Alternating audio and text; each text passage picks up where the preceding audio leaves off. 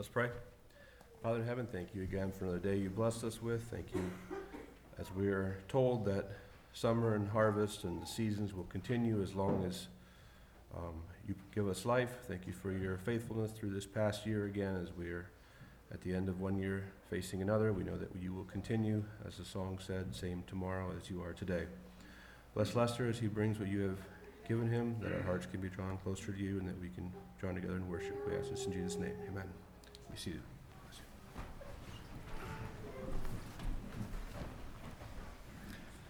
Good morning and welcome to each one of you. It is a blessing that we can gather like this, and as I reflect over the past year, I am very thankful for you as a church, for the privilege of being a part of a body, of this body. You are dear to me. I'm thankful for what you have shared with me and my family in gifts over the last year, as well as your prayers and your words of appreciation and encouragement to us. As it sounds like many of you are, today we are especially reflecting on the past year and looking ahead at the coming year. A number of you have mentioned that indicated that you are thinking about that today, and that's where I'm going with the sermon this morning as well. I'm veering away from my study in Galatians for today at least, and with plans of coming back to that. But today I'm going to look at something that's especially geared towards helping us think about the coming year, and what we often make plans, we set goals, and we anticipate things, and maybe look back with some regrets and some disappointments, as well as good memories and accomplishments. I'd like to direct your attention to God's Word to give us some direction in how we should think, how we should approach the coming year, how we should set goals and plans. The Word of God is the best place to go to get wisdom, and I think you all would agree with me that as we look at the world and what we're facing, we need wisdom. We need a lot of wisdom. All of you have different challenges, different circumstances you're in, things you're facing that you don't know what the coming year holds for you. You need wisdom. I was listening to some news podcasts I like to listen to over the last week, and they were kind of summing up some of the events of the past year and what the expectations might be for the coming year as far as the economy and where interest rates are going, and world events and how they will affect our lives, how they might affect our country and our economy, and the ongoing wars and the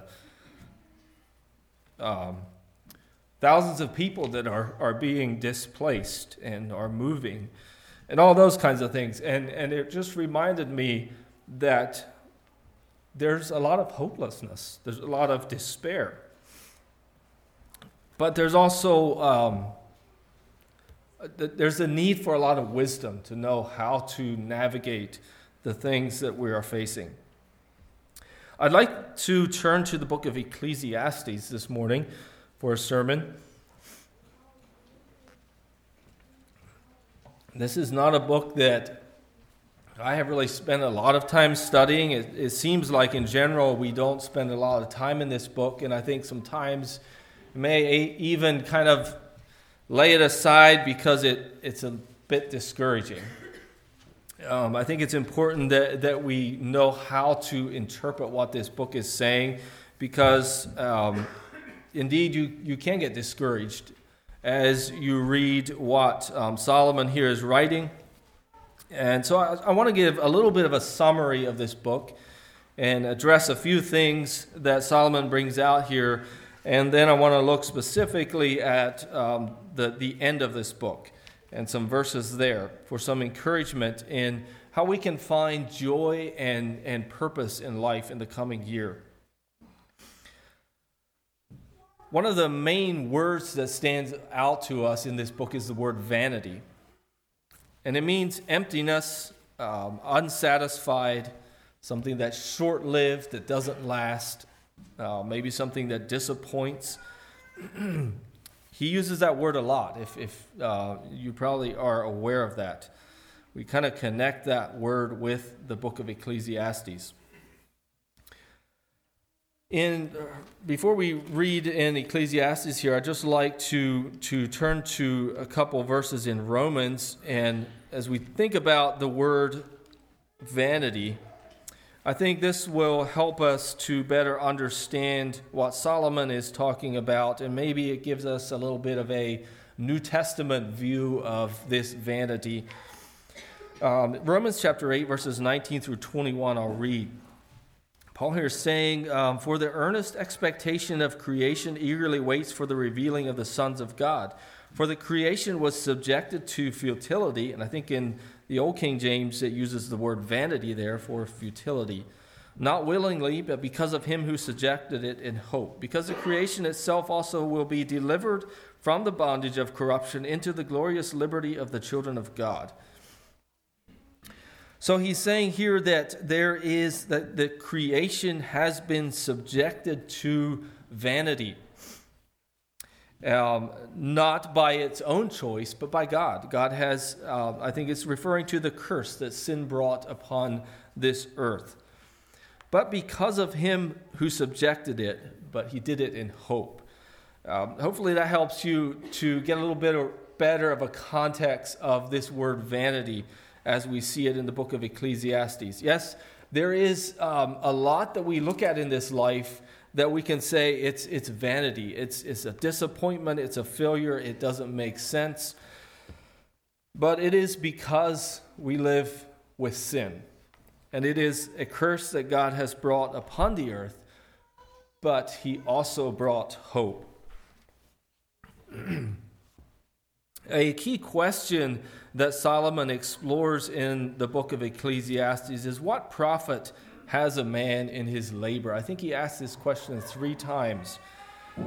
What profit is there in all that we are doing in this life? And as we know, Solomon's life and some of his accomplishments, he was a very, very wise man. God blessed him with wisdom. I think it would indicate, not sure anymore where this is, but I think it was David who talked about his son Solomon as being a wise man. So it would indicate that he was a very intelligent boy, young man.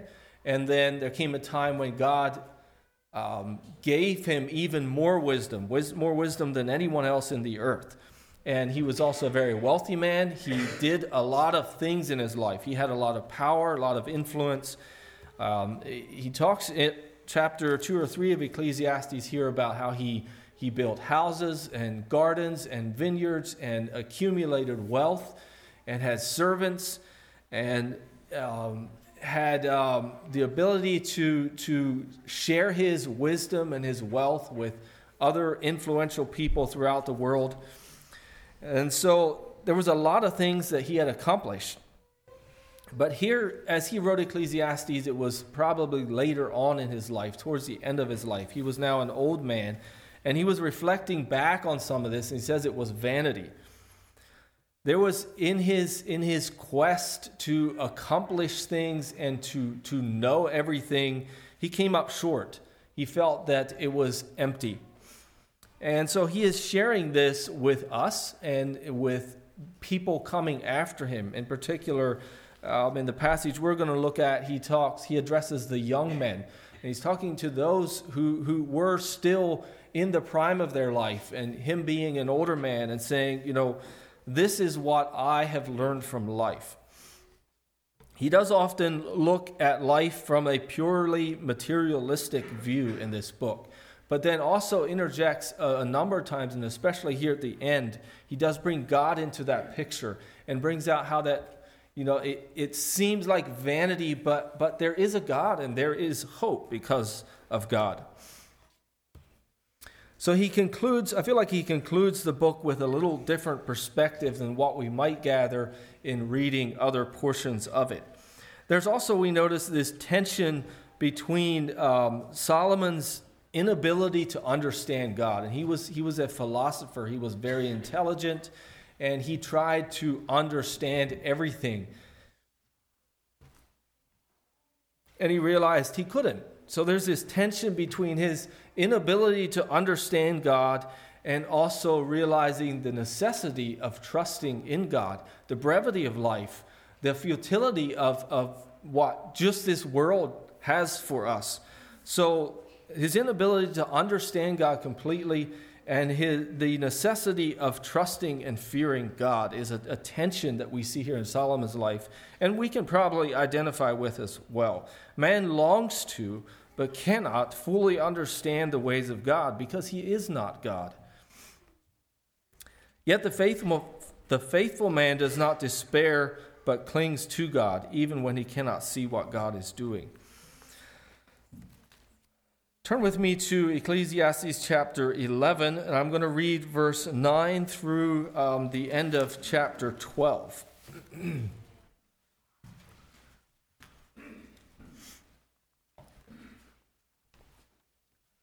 Rejoice, O young man, in your youth, and let your heart cheer you in the days of your youth. Walk in the ways of your heart and in the sight of your eyes. But know that for all these God will bring you into judgment. Therefore remove sorrow from your heart and put away evil from your flesh, for childhood and youth are vanity. Remember now your Creator in the days of your youth, before the difficult days come and the years draw near when you say, I have no pleasure in them. While the sun and the light, the moon and the stars are not darkened, and the clouds do not return after the rain. In the day when the keepers of the house tremble and the strong men bow down, when the grinders cease because they are few, and those that look through the windows grow dim, when the doors are shut in the streets and the sound of grinding is low, when one rises up at the sound of a bird, and all the daughters of music are brought low. Also they are afraid of height and of tares in the way. When the almond tree blossoms, the grasshopper is a burden, and desire fails, for man goes to his eternal home, and the mourners go about the streets. Remember your Creator before the silver cord is loosed, or the golden bowl is broken, or the pitcher shattered at the fountain, or the wheel broken at the well. Then the dust will return to the earth as it was, and the spirit will return to God who gave it. Vanity of vanities, says the preacher, all is vanity. And moreover, because the preacher was wise, he still taught the people knowledge. Yes, he pondered and sought out and set in order many proverbs. The preacher sought to find acceptable words, and what was written was upright, words of truth. The words of the wise are like goads, and the words of scholars are like well-driven nails given by one shepherd. And further, my son, be admonished by these. Of making many books there is no end, and much study is wearisome to the flesh. Let us hear the conclusion of the whole matter. Fear God and keep his commandments, for this is man's all. For God will bring every work into judgment, including every secret thing, whether good or evil. So I want to look at this portion of Scripture to give us some joy and some purpose in life. First of all, he's addressing this to the young men. And let's define a little bit who that might include, or who exactly he is talking to. He goes on to describe the time that comes in life when you're no longer young, when you're old. And he uses a lot of interesting word pictures there to describe an older person, probably where he was finding himself at in life. So I think he's talking to all of us who are not yet at that stage completely, or maybe you could say to all of us who still have some life left that we can serve God with. Just pointing out a few of the word pictures he uses there so you know what I mean. He talks about the keepers of the house trembling, and a lot of people would interpret that as probably referring to the hands trembling, older people having more trouble with that. The strong men bowing down, strength is gone, your hands, your feet are not as strong as they were. Those that look through the windows grow dim. You lose your eyesight, your vision. And it talks about the daughters of music are brought low, talking about losing your hearing. So those are some of the pictures he's using, describing, I think, where he finds himself at in life, and now talking to those who are coming along after him. You young people, you young men, you ones that still have energy and strength and life left.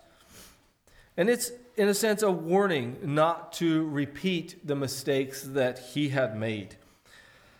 He doesn't get into a lot of that, but we know his story.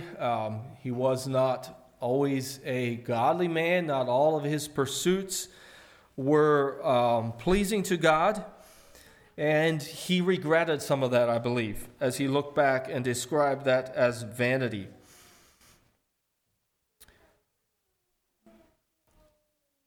Basically, he's making us aware that we have a limited time. There's coming a time when we will give an account to God for what we have done. And we have a limited time to do what we can do for the Lord, to live our lives for Him.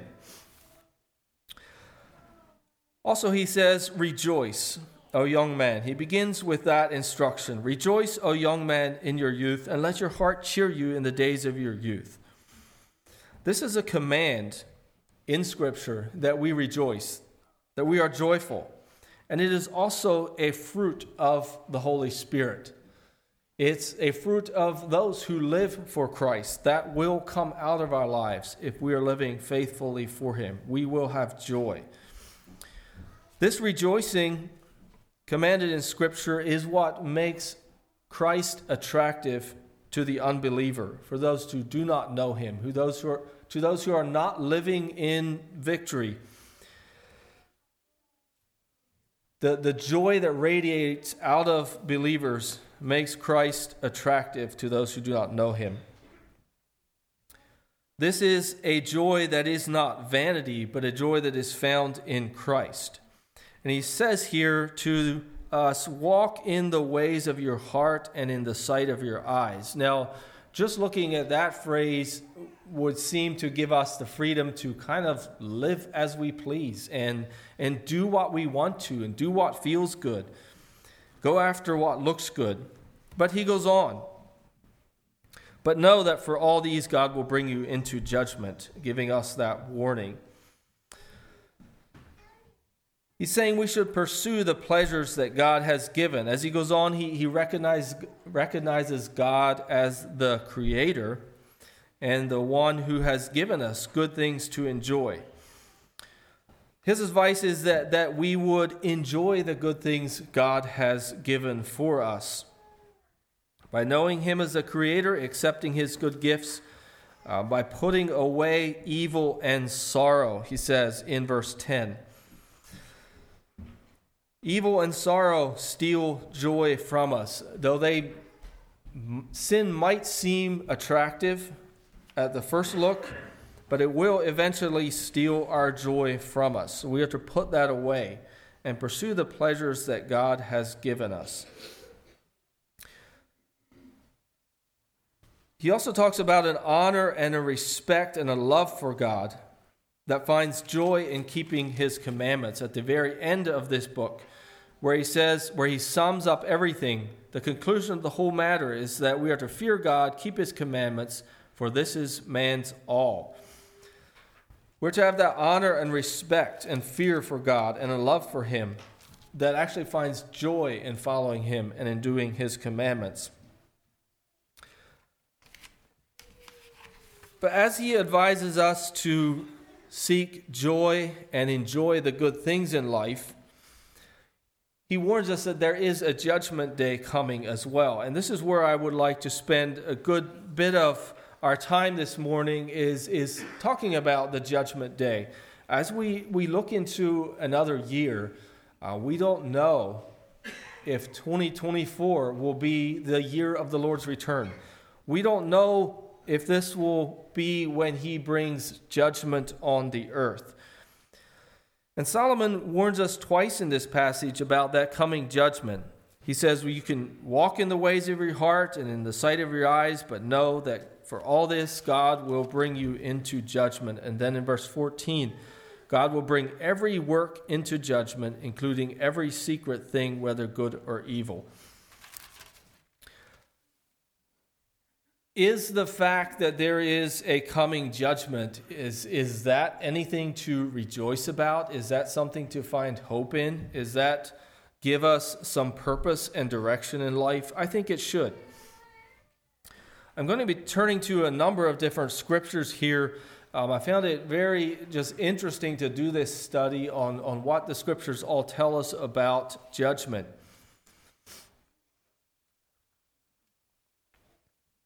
The challenge for us is, as we make plans, and we have to make some plans for the future, though we can't depend on that too much, maybe, as we anticipate the future, and I think we should. And as we seek to enjoy what this world gives us to enjoy, we need to keep in mind that there is a judgment day coming. There is a certainty of judgment. In 2 Corinthians chapter 5, verse 10, we must all appear before the judgment seat of God, that each one may receive the things done in his body according to what he has done, whether good or bad.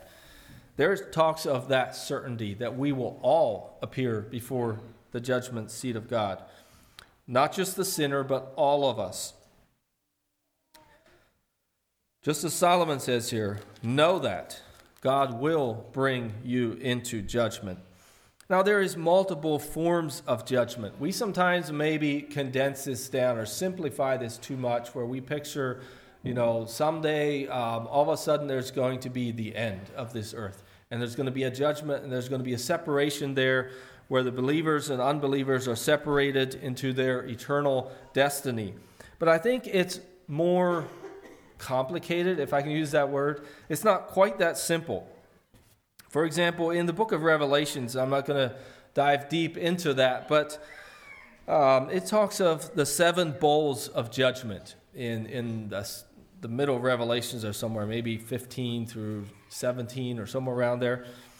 The 7 bowls of judgment, and it describes these angels with these bowls, and they bring them, and there's certain kind of judgment that's poured out on the earth. It also talks about the judgment of the great harlot Babylon, a specific judgment for the great harlot Babylon. It talks about Christ on a white horse bringing judgment to the beast, to the false prophet, and to those who have received the mark of the beast. It talks about the judgment for the devil when he is cast into the lake of fire forever. And it talks about what we sometimes refer to as the great white throne judgment, where it says that the God will be sitting on a great white throne, and people will be judged out of books. And one of those books is the book of life. So that describes to us multiple forms of judgment that will eventually come to all people. Let's look first of all at a judgment that will bring us joy. In 2 Peter chapter 2, have you ever pictured a coming judgment as a time of joy? 2 Peter chapter 2, verses 4 through 9. For if God did not spare the angels who sinned, but cast them down to hell and delivered them into chains of darkness to be reserved for judgment, and did not spare the ancient world, but saved Noah, one of the 8 people, a preacher of righteousness, bringing in the flood on the world of the ungodly, and turning the cities of Sodom and Gomorrah into ashes, condemned them to destruction, making them an example to those who afterward would live ungodly, and delivered righteous Lot, who was oppressed by the filthy conduct of the wicked. For that righteous man dwelling among them tormented his righteous soul from day to day by seeing and hearing their lawless deeds. Then the Lord knows how to deliver the godly out of temptation and to reserve the unjust under punishment for the day of judgment, and especially those who walk according to the flesh in the lust of uncleanness and despise authority. They are presumptuous, self-willed. They are not afraid to speak evil of dignitaries. Whereas angels who are greater in power and might do not bring a reviling accusation against them before the Lord. I was going to stop in verse 9 there, but joy, how do we see joy in judgment? He says here, he gives several examples of God bringing judgment on the angels who sinned when he cast them down to hell. And then how that he saved Noah. He brought judgment on the earth in the time of Noah with a flood that destroyed all, but he saved Noah out of that. And then the cities of Sodom and Gomorrah, and how he saved Lot out of that destruction. We know that they were burned up with fire, but Lot was delivered. It says that he was tormented by all the lawlessness and the sin that he saw around him. And then, according to those examples, the Lord also knows how to deliver the godly out of temptation and to reserve the unjust under punishment for the day of judgment. So what it's telling us here is that there is a judgment that we will be delivered from if we are followers of Christ. There's a judgment that we will be delivered from, that we will be spared. A judgment of destruction. It's a judgment that we will be saved from, and I believe there can be joy in this because the saints will be avenged. And I'd like to turn to Revelations 18 and verse 20, and notice what it says here. This is describing some of those judgments that I referred to that are described throughout the book of Revelations here. In 18 verse 20 it says, "Rejoice over her, O heaven, and you holy apostles and prophets, for God has avenged you on her." Describing the judgment of Babylon. And the holy apostles and prophets can rejoice because they are being avenged. And then verse 19, verse 7 as well. "Let us be glad and rejoice and give him glory, for the marriage of the Lamb." Okay, I was going to read 1 through 7, I believe, in chapter 19. "After these things, a loud voice of great multitudes in heaven, saying, Alleluia, salvation and glory and honor and power belong to the Lord our God. For true and righteous are his judgments, because he has judged the great harlot who corrupted the earth with her fornication, and he has avenged on her the blood of his servants shed by her. Again they say, Alleluia, her smoke rises up forever and ever. And the 24 elders and the 4 living creatures fell down and worshipped God who sat on the throne, saying, Amen, Alleluia. Then a voice came from the throne, saying, Praise our God, all you his servants, and those who fear him, both small and great. And I heard, as it were, the voice of a great multitude, the sound of many waters, and the sound of mighty thundering, saying, Alleluia, for the Lord God omnipotent reigns. Let us be glad and rejoice and give him glory, for the marriage of the Lamb has come, and his wife has made herself ready." Here we see a rejoicing again because of a judgment that the saints are spared from, but they also are avenged. What does that mean? Somewhere in Scripture it says that God says that vengeance is his and he will repay. And that is a promise that we have and a hope that we have. And that is what our life of non-resistance is based upon, of not fighting back, of not seeking to destroy evil in a physical sense. Because there is a day of vengeance coming. There's a day of judgment coming when the ungodly will be destroyed and the godly will be avenged. The suffering, the torment that they have experienced or that we experience on this earth. He talks about the blood of the saints being avenged. What the ungodly have done will be avenged, and there will be a sense of joy for us in that judgment. You probably know what it feels like if somebody mistreats you, if somebody sneaks into your house and steals valuables from you, and there's this feeling in you that you want to be avenged. You want to make it even. You want to get them back. You want them to get in trouble for what they have done to you. That's that avengement that we are not, that God promises that He will avenge us. It's not our responsibility to do that. It's not our job. But there will be a judgment day when we will be avenged. There's also a judgment of our works. As Solomon talks about here in the end of chapter 12, God will bring every work into judgment. And also 1 Corinthians 3, and I see this as a different form of judgment than what we've been looking at in the judgment where the saints will be avenged, where evil will be done away with, where eventually comes to the place where the devil himself is thrown into the lake of fire and torment forever. This is a different kind of judgment, the judgment of our works. In 1 Corinthians chapter 3, verse 11 through 15, it says, "No other foundation can anyone lay than that which is laid, which is Jesus Christ. Now if anyone builds on this foundation with gold, silver, precious stones, wood, hay, and straw, each one's work will become clear, for the day will declare it, because it will be revealed by fire, and the fire will test each man's work of what sort it is. If anyone's work which he has done If anyone's work which he has built on endures, he will receive a reward. If anyone's work is burned, he will suffer loss, but he himself will be saved, yet so as through fire." Now, this is talking about people who are building on the foundation of Jesus Christ. And it's indicating that there's different materials that we might use in building on that.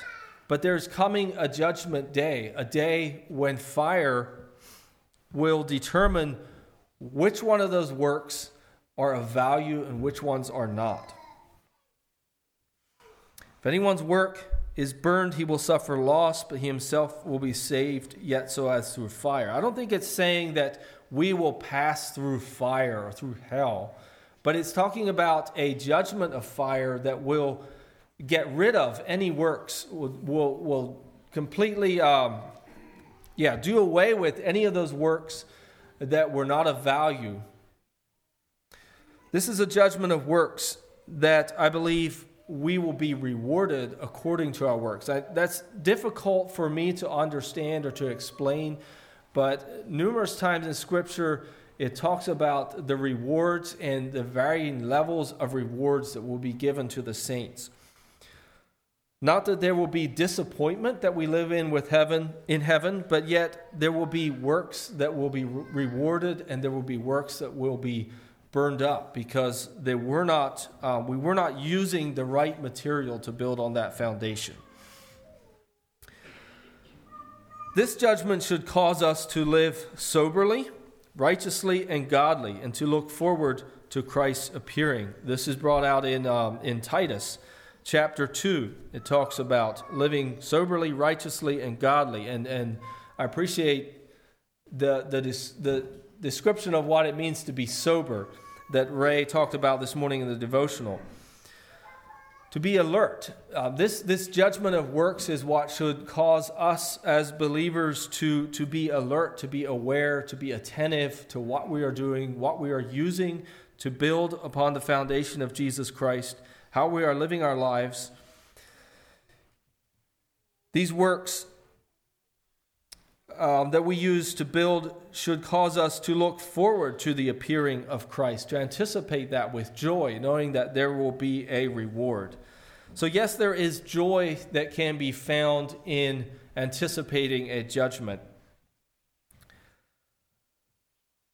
Solomon refers to both of these judgments in Ecclesiastes, where he says, "Know that for all these, God will bring you into judgment. For the works that we do, God will bring us into judgment."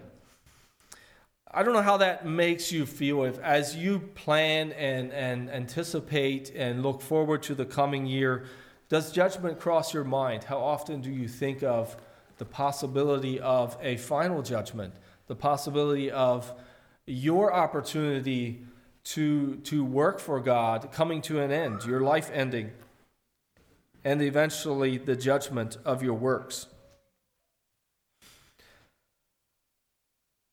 But this is something that we should think about and that we should not be afraid of.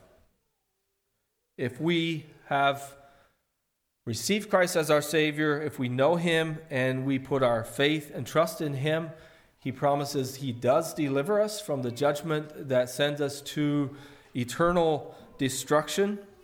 We are safe and secure and will be delivered from that. And yet there is a judgment of our works that should cause us to live soberly and righteously.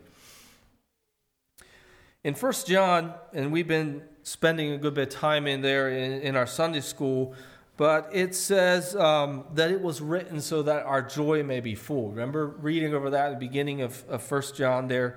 He was writing to them so that their joy would be full.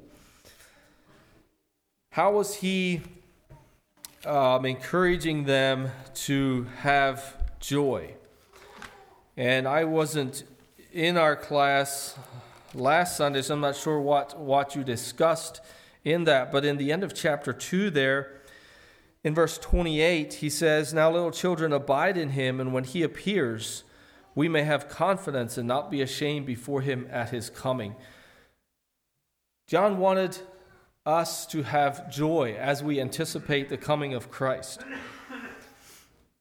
He talked to us about abiding in Christ because that is how we have joy, and that is how we can confront or approach the judgment day with confidence and joy as we abide in Christ. So my challenge to you is, what is your joy based upon as you look forward to the coming year?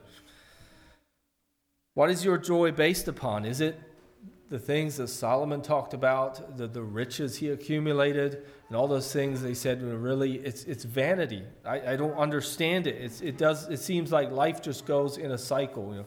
He talks about people accumulating things, and then the people who come after them not valuing those things, and the temporary, the frailty of life, and how it comes to an end, it goes on, and man is soon forgotten.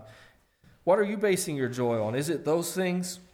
Or are you finding joy in Christ, in knowing Christ?